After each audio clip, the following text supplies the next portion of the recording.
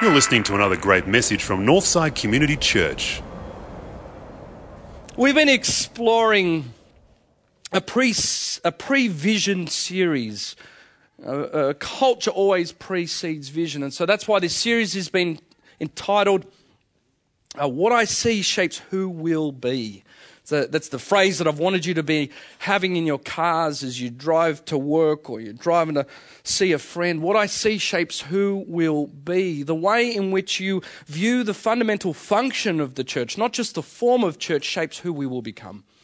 Because in seasons of transition and new vision, people often jump straight to the form. Oh, we need to be a community-based church or a missional-based church. Or they're all the forms. We want to look at the function, and we've been asking, what if moving forward we are a gospel-centered church? A lot of people go, well, aren't we a gospel-centered church? Yes, but what does it mean to apply that out into our everyday lives? And so we've seen that the gospel-centered church can give rise to a number of ministry fronts. You know, the gospel-centered church emerges in ministry fronts that, for example, the up-down nature, the incarnational nature of the gospel, that Jesus is a servant, changes the way that we relate to others. That the inside-out relationship, that the gospel changes the way that we relate to outsiders, that Jesus died for people that are different from him. And what we'll see this morning is that the forward-back nature of the gospel, the resurrection of Jesus Christ, that he did something, he altered death in history, changes the way that we relate to the culture around us. And so the question is, what is Northside's culture then? What is the culture that we sit in? And I don't know about you, but if you've ever had the privilege to fly down from the Gold Coast in those cozy Jetstar planes and look out the window. I often love to look out the window, and I love to try and point out to Kristen and Zach when they're with me, oh, there's Northside. There it is. You look at the forum and you can see St Leonard's, and you're going down over the Lane Cove National Park, and I go, there's Northside. And then I was reflecting that really last time I was doing it, that's not Northside at all. I mean, it's more when the plane banks all the way out over city, and I think about the connection group that we've got in Parramatta, and I think about people that are working in roads, and I think about people that are on the northern beaches, and I think about people that are in Maroubra, and I think about all of our office workers in the CBD. I go, that's where Northside sits culturally, right? Northside doesn't reside here on the corner of Oxley Street and Pole Lane, and so that is that the primary presence of our church is primarily where we work. And so if we recognize that in any given lifetime, you know, you'll spend something like 100,000 hours at work over a lifetime. I bet there are some people there going, yeah, I feel like that now already. The question is, if we're going to spend that much time at work, and whilst we're a church of all ages and backgrounds, that also recognizing that God has uniquely shaped us with a disproportionate amount of professionals that work here compared to other churches, then the question is, what if my work was more than just a duty or necessity, but my mission? What if my work was my mission? Now, here's how that can happen. You're thinking, how can my work be a mission? And some of you are thinking, I've retired. This message doesn't apply to me. Yeah, it does. Just wait a second. Here's the thing, the gospel gives you a new set of glasses, a view of work as the means by which God blesses the culture that he's placed you into. And how does that happen? Why does that happen? You see, it's about the forward-back nature of the gospel. If Jesus is resurrected, matters to God. The world around us matters to God. And so here's how the gospel shapes that. The first thing it does is that the gospel changes our understanding of work. It changes our understanding of work. Now, that's where some of you are going, oh, I'm not a professional. I don't work. I'm retired. I'm a professional grandparent. That's what I am, but I'm retired. No, look, you're not looking at work through a gospel lens. You see, Colossians 3:23, Paul says, whatever you do, work at it with all your heart as if working for the Lord and not for men. There's a third dimension to work here underneath what the average person thinks that work is, right? What does the average person think work is? The average person thinks work's just what you do to get a paycheck, and work's what you turn up to do as a 9 to 5er. And yet Colossians 3:23 says, whatever you do. Why is that? Well, you've got to get a biblical view of work, and to do that, you've got to go all the way back to Genesis chapter 2 at the beginning of the Bible. And it says, thus the heavens and the earth were completed in all their vast array, and by the seventh day God had finished the work that he'd been doing. And so on the seventh day, he rested from his work. And then in verse 8 of chapter 2, now the living God had planted a garden in the east in Eden, and there he put the man he had formed. And then in verse 15 of chapter 2, the Lord God took the man and put him in the garden of Eden to work it and take care of it. What is that? Here's what it is. That's God working. We worship a God who gets not like the Greek gods and all the other gods, we're just set up in the sky with hammers and all sorts of other funny tools. And we worship a God that's got his fingers in the dirt. Not only that, here's the surprising thing, work is in paradise. Work is in paradise. He puts his people into the garden to work it. Now, so the biblical view of work is totally different from the world. Work is good. God worked. He created work. He created us to work. He created the world around us. And the care and the cultivation of that culture is so important that he's going to come one day and redeem and restore it, and the resurrection is proof of that. Now that means, here's what it means for you this morning. Whether you're a mum, whether you're an executive, whether you're a mathematician, whether you're a hole digger, work of all kinds has meaning and importance to God, because whether it's with the mind or with the hands, it reflects the Creator in all of us. Look at that image in Genesis chapter 1. What's he doing? He's a gardener. You know, what do gardeners do? Do they pave it or do they leave it? Depends if you live in the inner west and you've got a little courtyard, you just let it do its own thing. But no, gardeners work it. A gardener steps back from it. A gardener looks at the potential. The gardener maps it out. And the gardener uses their God-given talents and abilities to work out how to make this garden better. And so here we have the definition of work. Work is not your job, retiree or person in between jobs. Work is to take raw materials and to use your God-given creativity to flourish the culture around you. And so if Genesis and the garden's a representation of the culture around us, there are implications. Here's the first one. The culture's not your enemy. The world out there is not our enemy. And more importantly, the culture out there is not to be avoided because God put you in the middle of the garden. We're given work to do. God worked, and deeper than that, we're to share in the very thing that God has done to bring order out of chaos, creativity out of nothing. He's left gaps in the creation so that we might be able to step into that. That's incredible. Can there be a no more nobler definition of work? Who turns up to work singing like that on a Monday?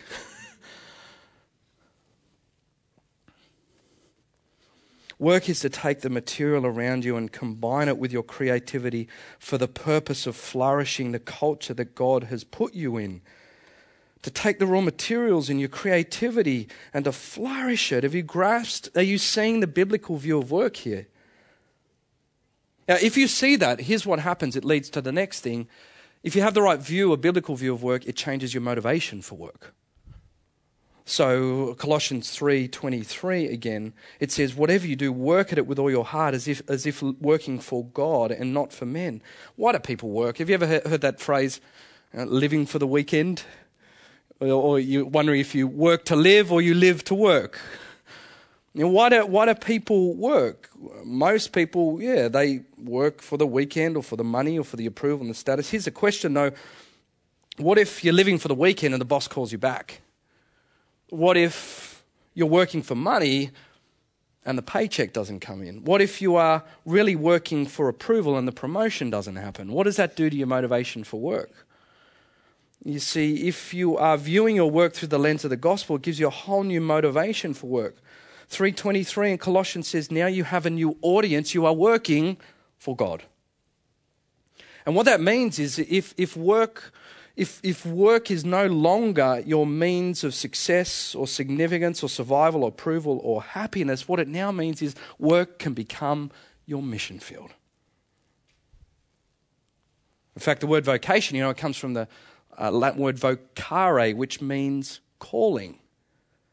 So your vocation now for God actually becomes a mission. It becomes your calling. And so you're thinking, well, how does it become my mission and calling? If you view work through these gospel lens that it's a good thing, it's a means by which God is flourishing the culture around you, then now your perspective becomes, as you move into these places, not just a job, but into the social situations and the family situations and the situations you're using your creativity. You're asking now in that context, how can I flourish this? How can I improve this culture that I sit in? Whether I'm a mum, whether I'm a bus driver, whether I'm an executive, whether I'm a grandparent. If you work for God, you begin to ask, how can I flourish my context psychologically and physically and economically and spiritually? I mean, how many of us turn up to work like that? Hopefully we will turn up to work a bit different tomorrow. And here's what it means practically. It means if you've got a high pressure job, it means the gospel prevents you from being anxious and burnt out and over worried about it, because now work is no longer your means to identity and success, because you work for God and you don't work for anyone else. But here's what it also means. If you're a hole digger, or you think that your work feels meaningless, or you feel like your work is just digging holes, then Paul is saying, no, look at the big picture here. The gospel's transforming the way that you are there to flourish the culture around you, whether you're just punching invoices or not. And I've been there. The gospel changes your motivation for work. The view changes the motivation. The most high-pressure jobs become bearable. The most meaningless feeling jobs become noble. Here's the last thing it does. Then, if it not only changes your view, but your motivation, the gospel changes the way that we actually do our work. You see, if God has placed you and I into our culture for the purpose of flourishing it, then the question is, what is the vision for a gospel-centered church and the culture around us? What should our approach be to that? And the approach should be one of two things. You know, we live in a world where everything is secular and faith, right? Everything is non-God. Everything is science and facts and faith. And what it's meant for us, those that are out in the workplace, is that you don't talk about your faith at work, right? And if you do, then there's that risk that sometimes it's overzealous, overbearing types that talk about their faith in the workplace. And so our approach needs to be in the middle of, on one hand, we don't want to privatize our faith. And on the other hand, we don't want to be overbearing, or even at worst, create Christian subcultures where we withdraw from the world and we just have Christian schools and Christian businesses and every employee is a Christian, and we want to find a balance in the middle. What should our approach be? Yeah, are you up for a case study? I love the way that God does this whenever I've got to preach this stuff. This week, Catalyst, Thursday night. I hope she's okay with me sharing it. I didn't text her, so I'll ask her before tonight and she won't hear the morning podcast. But one of our young adult women has been asking me to pray for her work situation. She comes bounding in. She said, Sam, this is starting to happen. You wouldn't believe it. I've had interview after interview. Speaking to people in Singapore. Everything just seems to be falling into place. I can't believe it. And I'm going, that's fantastic. Praise God. Answer the prayer. And she goes, yeah, but I've just got a bit of a challenge here. I said, well, what is that? She says, well, everything's happening. It looks like I'm going to be the candidate, but the challenge is with this marketing firm that one of my major clients is going to be a distributor of alcohol. Now, I'll pause for a second because as someone who's lost his mum to alcoholism, I could be the first one as a pastor to say, get away, stay out, don't go near that. We need to ban that stuff. And wouldn't that exactly be the sort of response you'd see from a legalistically centered church? Don't do that, stay away from that, we need to ban that. But you see, a gospel-centered church that sees the world through the lens of the gospel looks at that job and says, you know what, alcohol's not the real problem. In fact, there's an even deeper problem here. The problem underneath the problem is the fallenness of God's good creation. A gospel-centered church looks at the story above all stories and says, No, the problem underneath the problem is that God's creation is good. He put us into the garden to work it. He intended things to be whole and healthy and real. And then sin invades that and infects that and breaks down humanity corporately and individually, so the systems around us push against us. And individually there is broken thought and there's broken will and there's broken emotion and there's broken relationships. Alcohol's just the surface symptom of a much deeper root and cause. And yet through the resurrection of Jesus Christ, we see that God is going to come, and He's the God who says in Revelations, I will make all things new. That is not how it is meant to be. And so the gospel-centered view of the world is actually far more pessimistic and far more optimistic than the average person will ever look at the world. It's far more pessimistic. It says, you think alcohol's a problem? Nah, it is far worse and unsolvable than that. And yet it's so more optimistic. We worship a God who raised from the dead. He's making all things new. We're not just going to slow this process. One day He's going to wipe it out. That brings me great hope. It gives us a great strength and a boldness to say to this young woman, no, more than that, as a Christian, God has placed you into that imperfect culture to flourish it. Those workplaces need Christians in there. They need gospel-centered people in there to help give a balanced view of the world around us. It's both pessimistic and optimistic. And so what that means for us is we want to avoid cultural confrontation. We don't want to be a legalistic church that says, get out, that's wrong. The Bible says you shouldn't be a drunkard. That's wrong, get out. No, it's far more nuanced than that. But nor do we want to be a church that just assimilates into our culture, privatizes our faith and says nothing at all. We want to be, here's what we want to be. We want to be a centre for cultural renewal. We want to be a church where people come in, ask these tough questions, wrestle it out with their pastors and their friends and their connection groups, and says, this is not an easy answer. All the dominoes seem to be falling towards the job. It looks like the perfect one. What do I do this? How do I apply the gospel to this? And when we do that, it could mean, for example, that moving forward in the future, we're a church that has vocationally based connection groups rather than geographically based connection groups. That instead of turning up to home on Tuesday night, you turn up to a table in the food court of Australia Square to meet with a whole bunch of other lawyers and wonder how you are going to work and wrestle out to flourish the legal profession. It could mean that Christians coming from Northside flow out into the world and now see their businesses not just as a proposition to increase their net present value, but as a means to resource the kingdom of God. It could mean, church, that the manager who goes into the workplaces of our banks and our CBD workplaces and corporates now make decisions not on the basis of the unspoken dog-eat-dog culture that is around them, but on the audience, the one audience that they have, that is God. What it means too is that for the grandparent, every hug, every nappy, every crayon is flourishing.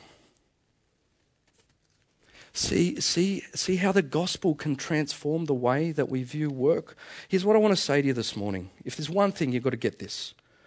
God has placed you into your culture, not just as an exile, we learned about that last week, but He's placed you into your culture as a missionary. And He calls you in to do this one thing this week, to tend the garden that He has placed you in. There are Northsiders in government, there are Northsiders in healthcare, there's Northsiders in education, there's Northsiders in business, there's Northsiders in the arts. And in a church where God's unique shape of our makeup is that, yes, we are predominantly professionals, even though there is a broad spectrum here. What it may mean for some of you in our new season is that to engage in the mission of God here at Northside is not just to get on a plane to Madagascar, which, by the way, is vitally important. But it may mean that the way that you engage into the mission of God in our future is to simply work distinctly and excellently for God in the secular positions that He's placed you. You're to tend the garden. You're to flourish the culture. And so the gospel changes our view of work. It changes our motivation for work. It changes how we work. And if we bring all of these things together, your work now is no longer just a means to make money. Your work is no longer just a means to get identity and approval. Your work also is not just a 9 to 5 if you are in between jobs or you don't see your job as meaningful or purposeful. Whatever you do, says Paul, do it for God. Work now becomes your mission field. And your work is the intersection, the miraculous intersection of your purpose and God's gap in the creation and this thing called creativity. And you are partnering with Him in that miracle as you bring your God-given talents and abilities to flourish the gardens around you. Are you seeing that this morning? We got it? Good. Because you need to be saying to yourself when you drive home this morning, what I see shapes who we'll be. Let's pray. Father, we thank you for the power of your gospel. We thank you for what you are doing in this place. Father, we dare to believe that we're going to be shaped and changed by your word this morning. Father, we dare to see a much bigger picture, a much greater picture, a new picture, a less Oxley Street focused picture of what it is that you're calling us to do here as a church. Father, I pray for those that are in between jobs at the moment or struggling with their jobs at the moment. Lord, I know it's just one thing to talk words here this morning, but I'm praying that through your Holy Spirit, you're going to give them a fresh and a new view of what they move into this week, and that is going to give them energy. They're going to whistle while they work because they know that they're not defined by their work or lack of it. Father, I'm praying for those that are in the heart of, let's be real, an unbelieving and a tough and a dog-eat-dog and a self-interested culture in the workplaces that we have in our city.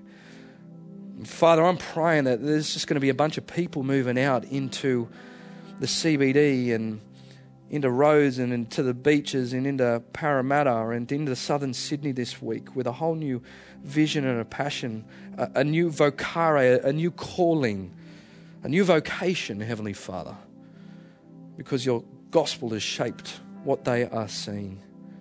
Father, begin to move and work ahead of us. There is work to be done in this city on your behalf. And Lord, you're going to need to inspire people. You're going to need to shake the scales off some of our eyes. You're going to need to open up opportunities in everything from our schools to the boardrooms so that we might begin to flourish this city for your purposes. For those in families, the grandparents and the mums and the family friends and the aunties and the uncles and the pseudo aunties and uncles, Father, may they too walk out of this place knowing that they are called to tend those gardens. Whatever we do, Father, all work is from you and it's good and it's beautiful. Help us rediscover that this week. In Jesus' mighty name. Amen.